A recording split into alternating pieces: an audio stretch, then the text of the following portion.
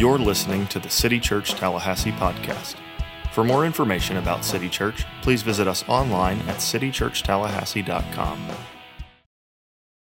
Well, hey, good morning. My name is Alex Scott, and we're so glad that you've joined us this morning. I serve here as the executive pastor, and we are excited to continue in our series that Pastor Dean started last week called My Easter Story, where we're looking at different post-resurrection accounts of folks in the Gospels throughout the Scriptures. And so last Sunday, Dean preached through the story of the guards. And I'd encourage you to listen to that on our podcast or online if you missed that last week, so you can kind of have some context for how we're working through this series. But this morning, we're going to be looking at the Easter story of one of Jesus' disciples, and that's the story of Thomas. So if you have a copy of the Scriptures with you, I would encourage you to open up to the book of John, chapter 20.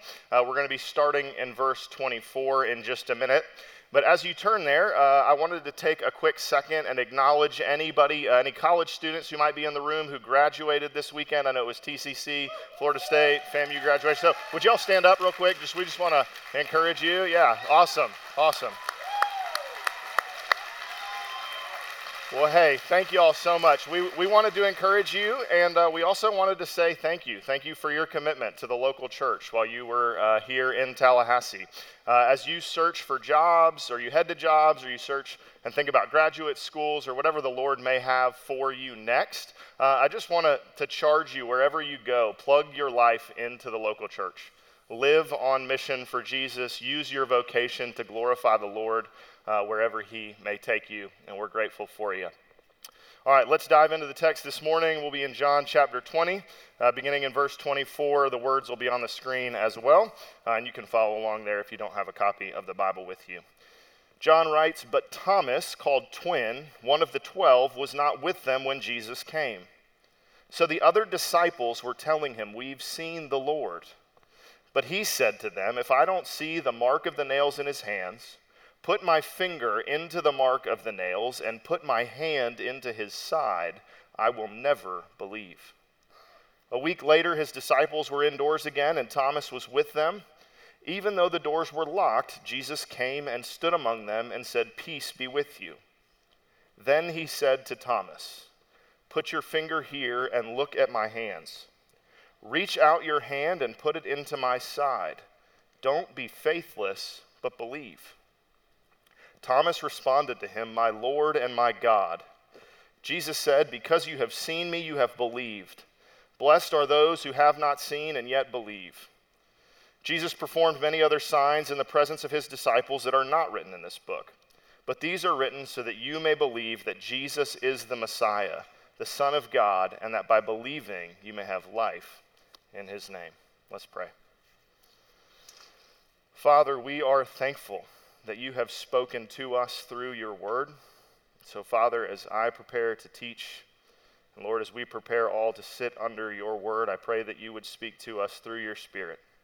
Father, that you would give us wisdom to see the gospel in these passages.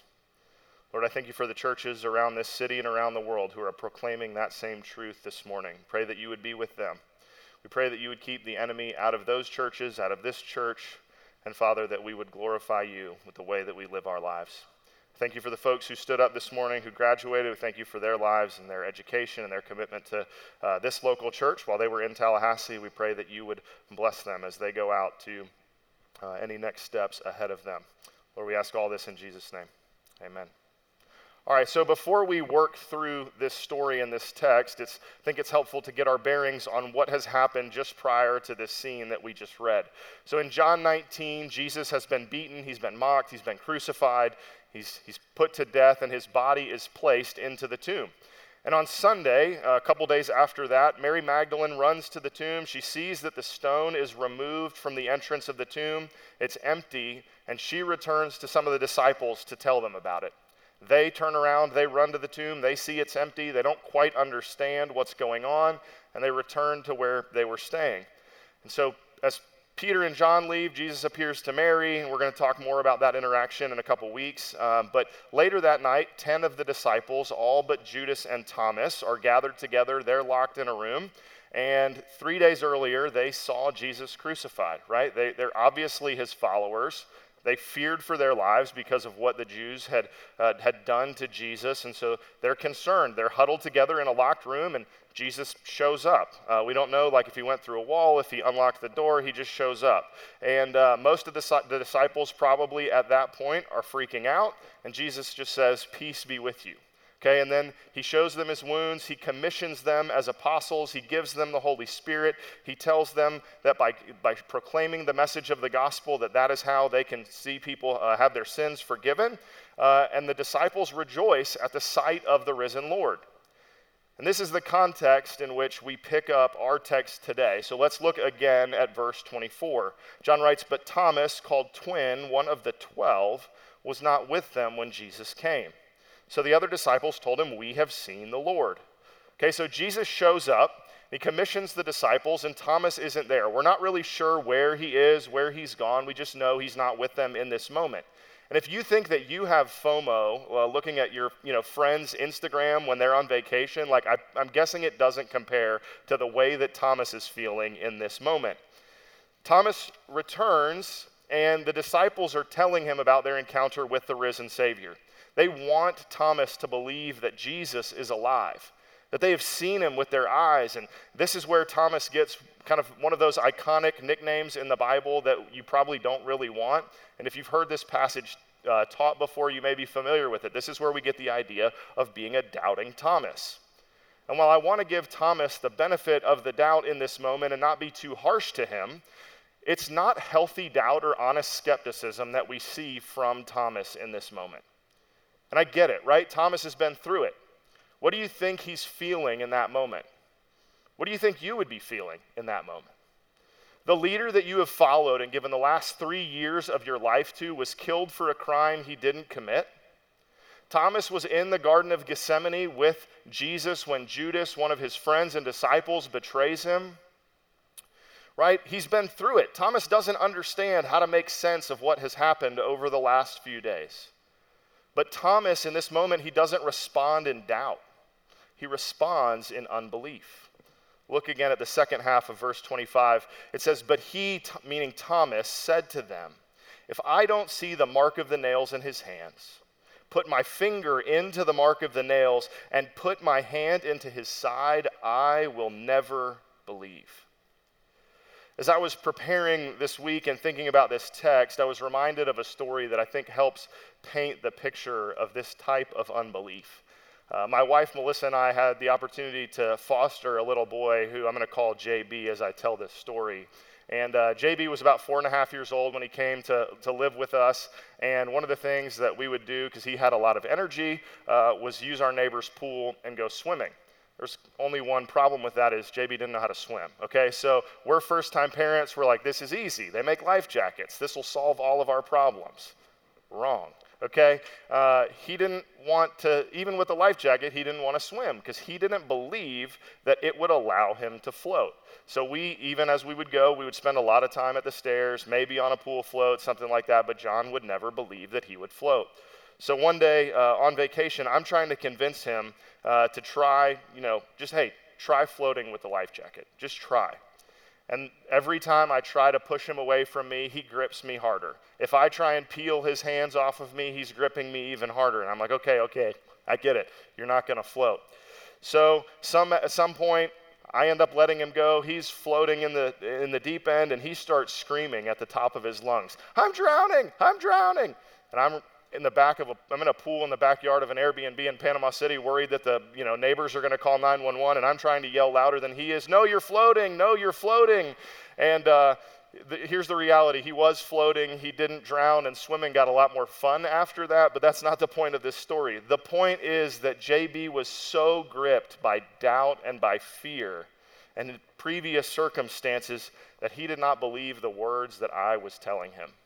And this is what's happening to Thomas in this moment. If you look at Matthew 16, Jesus in this passage has warned the disciples of the teachings of the Pharisees and the Sadducees. He asks the disciples later, he says, who do the people say that I am? Who do they say that Jesus is? And the disciples answer, they say, some say John the Baptist, some say Elijah, some a prophet. And then he turns it around to the disciples and he says, well, who do you say that I am? And Peter answers with one of the strongest confessions that we see in the scriptures. And he says to Jesus, you are the Messiah, the Son of the living God. And Jesus on that confession says, this is the confession on which I will build my church. And in verse 21, we read, from then on, Jesus began to point out to his disciples that it was necessary for him to go to Jerusalem and suffer many things from the elders, chief priests, and scribes, be killed, and be raised the third day. At least 3 times throughout the Gospels, Jesus predicts his death to his disciples, and he predicts that he will be raised on the third day. Jesus is like the original Babe Ruth, right? He's been calling his shot the whole time. But Thomas in this moment is like JB with the life jacket. Regardless of what people who love him say to him, regardless of what Jesus has predicted, he will not believe. How many of us have been like Thomas in this moment? We know what the Father has said. We know what Jesus has spoken to us, but we are unwilling to hear him.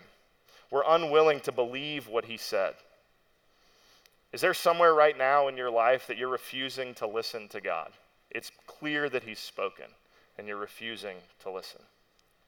And the second part of this is it's not just Thomas's unbelief, but we see Thomas's unbelief based on conditions that he's applying to this. He doesn't just doubt. He tells the other disciples that unless my conditions are met, that I will never believe. And this is us as well. It's not just that we have to see Jesus in the flesh. We aren't afforded that opportunity. But we have no problem putting conditions on our faith in Christ. We just say things differently. We say, when I get this dream job, then I will believe. Or when he heals this diagnosis, then I will believe. If I can ignore this area where God has spoken, Lord, then I'll love you. If I can marry this person, then I will love you. If I can fill in the blank, then I will love you. You want to know the things that are idols in my life and in yours? It's the answer to the statement, I will love you if. I will love you if you do this. Those are the conditions that you and I are placing our hope in instead of Christ. And we far too often expect Jesus to meet our conditions for our faith, right? Thomas clearly did. And Thomas is in this unbelief for a week, and we pick up in verse 26 where John continues writing, a week later his disciples were indoors again. And Thomas was with them. Even though the doors were locked, Jesus came and stood among them and said, peace be with you. Then he said to Thomas, put your finger here and look at my hands. Reach out your hand and put it into my side. Don't be faithless, but believe. Thomas responded to him, my Lord and my God. And then Jesus says, because you have seen me, you have believed. Blessed are those who have not seen and yet believe. So Jesus, again, similar to the first time he encounters the disciples, he appears, and he stands in the middle of the room with his disciples around him. And in this moment, Jesus looks to Thomas, and he knows his doubts, and he speaks directly to them. He tells Thomas he is willing to provide the proof that he needs, and at the same time, he rebukes Thomas to believe. And here we see something that I think is interesting that applies to us. And Tim Keller, who's a pastor in New York, he talks about how in this moment it seems that Jesus puts Thomas into a double bind. If you're familiar with communication, it's generally not a great idea to put somebody in that position, right? So a double bind, if you aren't familiar with what it is where you find yourself in a situation where it seems as though there is no right answer. If you do this in marriage or in a relationship, it's a great way to regularly be frustrated with you or your spouse, right? So here's an example. I might say to my wife, hey babe, my friends just texted me to go out to dinner. Is it cool if I go out tonight rather than staying in? Or would you rather I just stay home? Okay, there's no right answer. How is my wife supposed to win in this moment, right? If I go out, she can clearly say, you could tell that I didn't want you to go out. I thought you would know. I didn't know I needed to say that, right? And if I stay in and I'm miserable, she can look at me and go, why are you so miserable? I told you it was fine to go. It seems that Jesus is putting Thomas in this position, right? He's saying, here's all the proof that you need, and yet you need none of this proof to believe. But Jesus isn't putting Thomas into a double bind, right? Jesus is the perfect Son of God. There's no way he's going to communicate in a way that's unhelpful. He isn't trying to catch Thomas. John's not trying to paint Jesus in a bad light as he records the Gospels, so there must be a couple things happening here. And the first is this. Jesus is assuring Thomas and us that we don't need to see the resurrected Jesus physically to believe. Look at verse 29. Jesus says, because you have seen me, you believed. Blessed are those who have not seen and yet believe. I'm pretty sure I'm not the only one in this room who hasn't had the privilege of the disciples to see Jesus in person in the flesh. But we can trust Jesus' words that we don't need to see him to believe. Jesus is telling that to Thomas. He's like, you don't need to see me physically to trust the words of your friends, the disciples who have seen me risen from the grave. There's no need for you and I to see him physically either.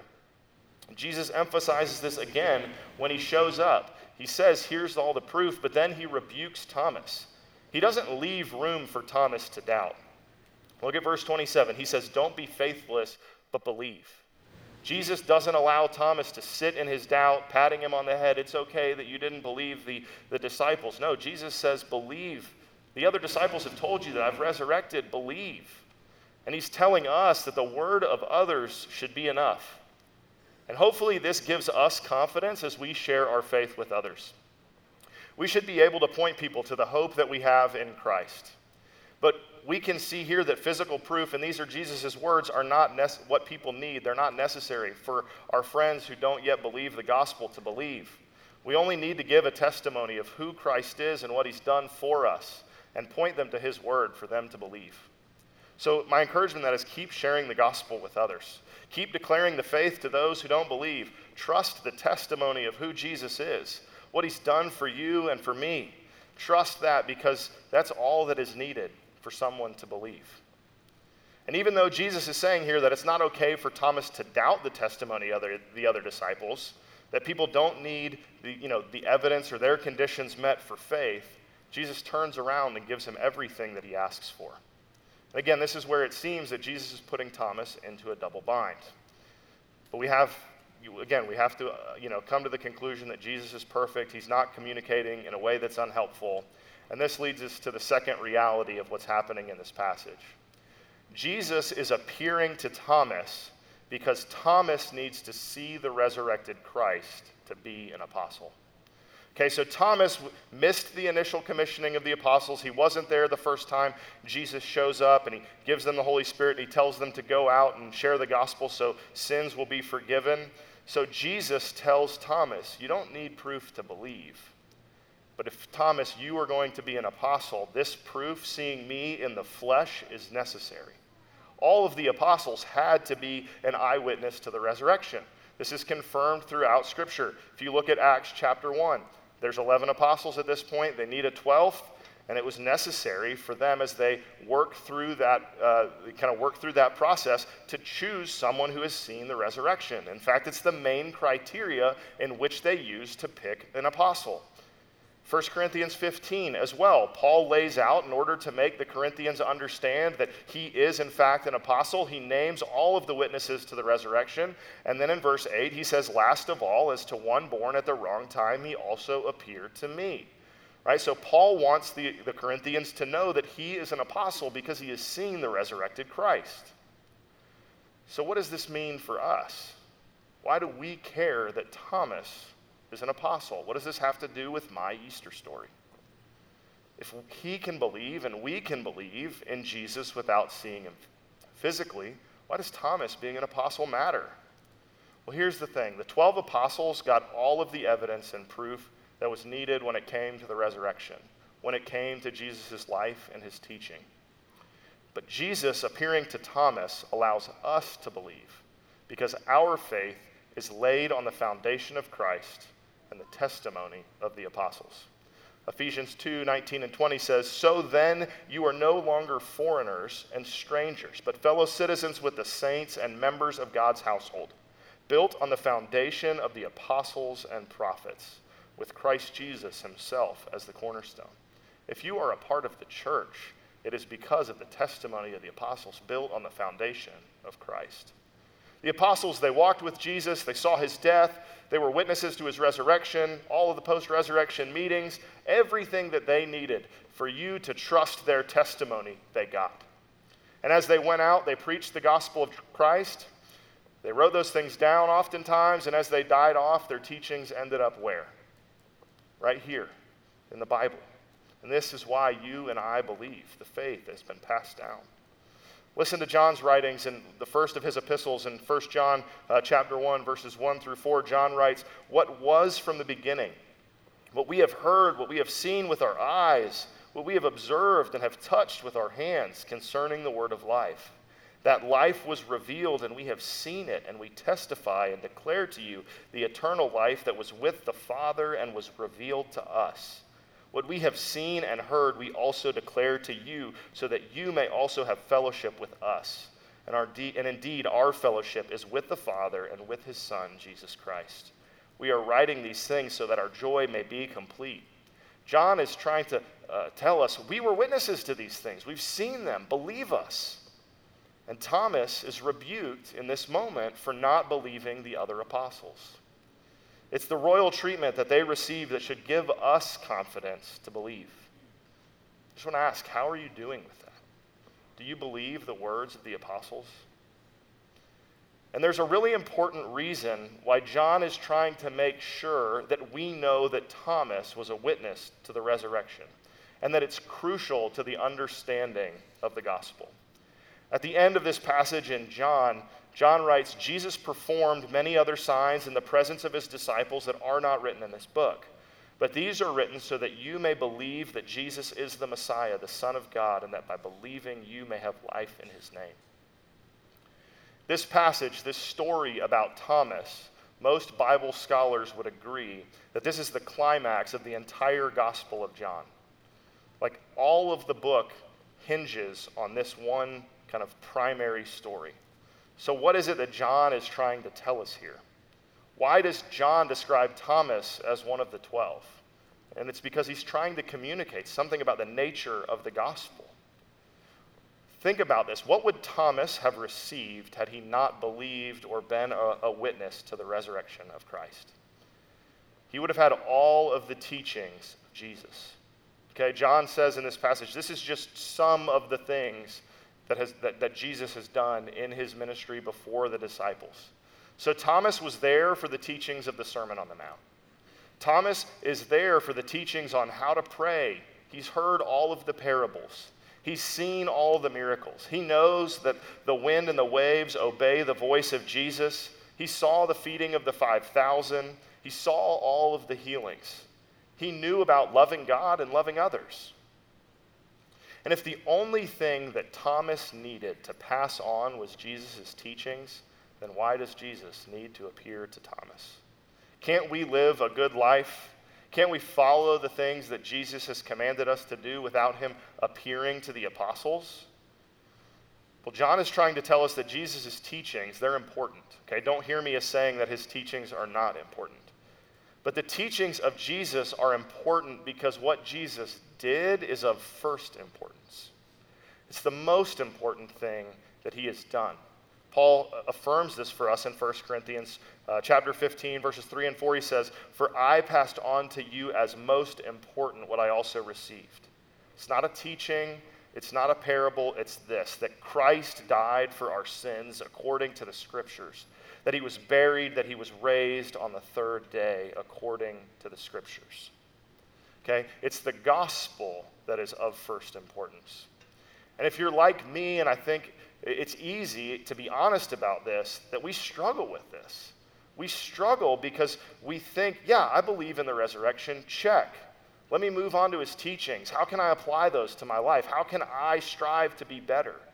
And we lean towards the teachings of Jesus rather than what he's done for us because we like to feel like we can force the change. Like we can be the change that's necessary to be good and righteous people. We struggle with the fact that Jesus died because we cannot change our hearts on our own. We like to think to ourselves that we can handle the teachings of Jesus because we take pride in what we can do. But the gospel, the life, the death, the resurrection of Jesus, it's the exact opposite. It's not about what we can do. Romans 3 says that no one is righteous. Romans 6 says the wages of sin is death. Ephesians 2 says that we're dead in our sins. That's what we can do. We can provide to our salvation the sin that makes it necessary. But the gospel is about God. The gospel is about what God has done for us and what we could never do for ourselves. And when we only agree that the resurrection is true but don't center our lives on the reality of that, we've gutted the gospel message completely. If we deny the resurrection of Christ by treating it as something that we move on from once we believe it, it's no longer Christianity that we believe. This is the gospel. Paul writes in Romans, but God proves his own love for us that while we were still sinners, Christ died for us. And the question that comes to mind is, but how can we know? Think back to Dean's sermon from Easter at the Civic Center if you were there. There were 12 men kind of pictured behind him. It was the apostles, one of them being Thomas. Do you really think that those 12 men who have seen the resurrected Savior were exiled, that were martyred for their faith, died because of some teachings? I've never been that passionate about any moral teaching I've ever learned in my life. They were willing to die for this truth because they knew that trusting in Christ was the only hope that they had to pay for their sin. They didn't die because a teacher told them to turn the other cheek. They didn't die because Jesus instructed them to be generous. They didn't die because they were taught to love others. They died because the resurrection of Christ changes everything. The risen Christ rewrites our past because the sin that separates us from God is paid for. The risen Christ changes the present because we no longer have to strive to live up to a teaching on our own, but we do so with the power of the Holy Spirit conforming us and changing us into the image of Christ. The risen Christ changes our future because his resurrection is now ours. We know that one day we will receive a resurrected body, a world without sin, because Jesus is going to return to make all things new. This is why this story is the climax of John's gospel. Thomas needed this meeting with Jesus, not so Thomas could believe, but Thomas needed this meeting with Jesus to pass on the message of Christ crucified for sin and resurrected on the third day so that you and I may believe in the hope of the gospel. That is what they needed, and that is what we needed to be saved from our sin. Let's look back to Thomas when Jesus appears in the room, right? Moments before, Jesus was not there, and now he is. And how does he respond to Thomas? And how does Thomas respond after one of the strongest statements of disbelief in the Bible? Thomas in verse 28 responds, "My Lord and my God." Okay, this is following one of the strongest assertions of unbelief. He turns around a week later with one of the strongest confessions of faith in all of the scriptures, maybe only second to Peter's. And he speaks for all of us when he declares that if we're in Christ, right? We are all Christians because we have made a similar declaration that Jesus is Lord of all, and that we submit to that lordship in our lives, that we submit to Jesus' authority, that we submit to his teachings, that we acknowledge that he is our God. This is not a generic confession that Jesus is a Lord and a God. And the reality is one day everyone will confess that truth.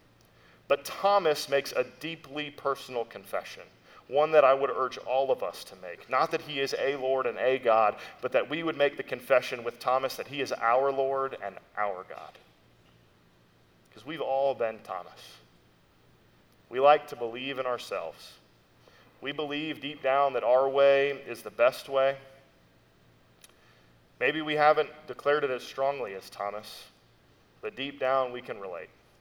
We're angry, we're bitter, we're worried about finances or the things in the world, how some situation at home is going to be resolved. We doubt the resurrection. We doubt the testimony of Jesus and his word, the testimony of those who love him. We're all Thomas. But the good news in this is that Jesus is far more faithful than we are faithless. In all of Thomas's unbelief, Jesus was with him. That's true for us too. In our unbelief, in our shame, and in our sin, and in our guilt, Jesus sees us and he's with us. He knows the doubts that we have. He knows the dumb things we've said. He knows the conditions that we've put on faith, and even still he's there. And just like Thomas, he's urging us to believe. He appeared to Thomas so that we would know how faithful he is. And you might feel right now that you are faithless. You might feel that Jesus could never be that faithful to you. On my best day, I'm not sure I'm very good at the being faithful to Jesus part. But here's the reality. Jesus calls those of us who have never seen but have believed blessed. Those are Jesus' words. And the other part of that beautiful truth is that Jesus supplies us with the faith that he commends us to have. So John is giving us this story so that Thomas's Easter story hopefully will be your Easter story and will hopefully be my Easter story. That we will see the incredible faithfulness of Jesus in the midst of our faithlessness. You want to know how faithful Jesus is to you? He was faithfully obedient to death, even death on a cross. When we realize that Jesus is faithful, we drop our conditions for belief. Jesus tells Thomas, he says, touch my wounds, right? He says, put your fingers in the holes in my hands. And most commentators agree, Thomas doesn't do it. In the face of Christ's faithfulness, Thomas drops his conditions and he declares that Jesus is Lord. How about you and me? Will we believe the testimony of the apostles? Will we spend time in God's word and see his faithfulness delivered through those who saw him resurrected? Will we believe that Jesus is with us? Will we believe that in the midst of our unbelief that he has not cast us out, that he sees us, that he knows us, that he loves us? Will we see his faithfulness in his wounds? Will we look to his nail-pierced hands? Will we see the hole in his side to know how much he loved us? Will we drop our conditions for belief and believe that Christ is our Savior and it's not the things of this world? Will we confess like Thomas in the presence of Jesus' faithfulness, my Lord and my God? As we close our time this morning, we're going to do so by remembering and reflecting on the faithfulness of God by partaking in the Lord's Supper. And so if you're here this morning and you've trusted in Christ, I'd invite you to participate with us this morning. And if you're here this morning and you haven't trusted in Christ, we're so glad that you're here. And I hope that you will, maybe even now. That you would say, Jesus, I see your faithfulness. I'm going to drop my conditions. I believe your word. I believe like Thomas, and I confess that you are my Lord and my God. So as we prepare for the Lord's Supper, I just want to remind us it's obvious from this passage that God didn't need to send us another or a better teacher. We didn't need a teacher. We needed a Savior. One who was fully God, fully man, wounded and sacrificed for us. We needed one who could pay the penalty of our sins to reconcile us to God. And it is that one who we remember through the Lord's Supper, that Jesus died for us in our place and was resurrected on the third day. The bread that we eat during the Lord's Supper is symbolic of Christ's body, nailed to the tree, a sinless Savior in our place. Mark's gospel records Jesus instituting the Lord's Supper in this way. It says, as they were eating, he took bread, blessed and broke it, gave it to them, and said, take it, this is my body. Take and eat. The juice that we drink is symbolic of Christ's blood, shed on the cross to wash us clean. Mark says, then he took a cup, and after giving thanks, he gave it to them, and they all drank from it. He said to them, this is the blood of my covenant, which is poured out for many. Take and drink. Let's pray together. Father, we are often like Thomas.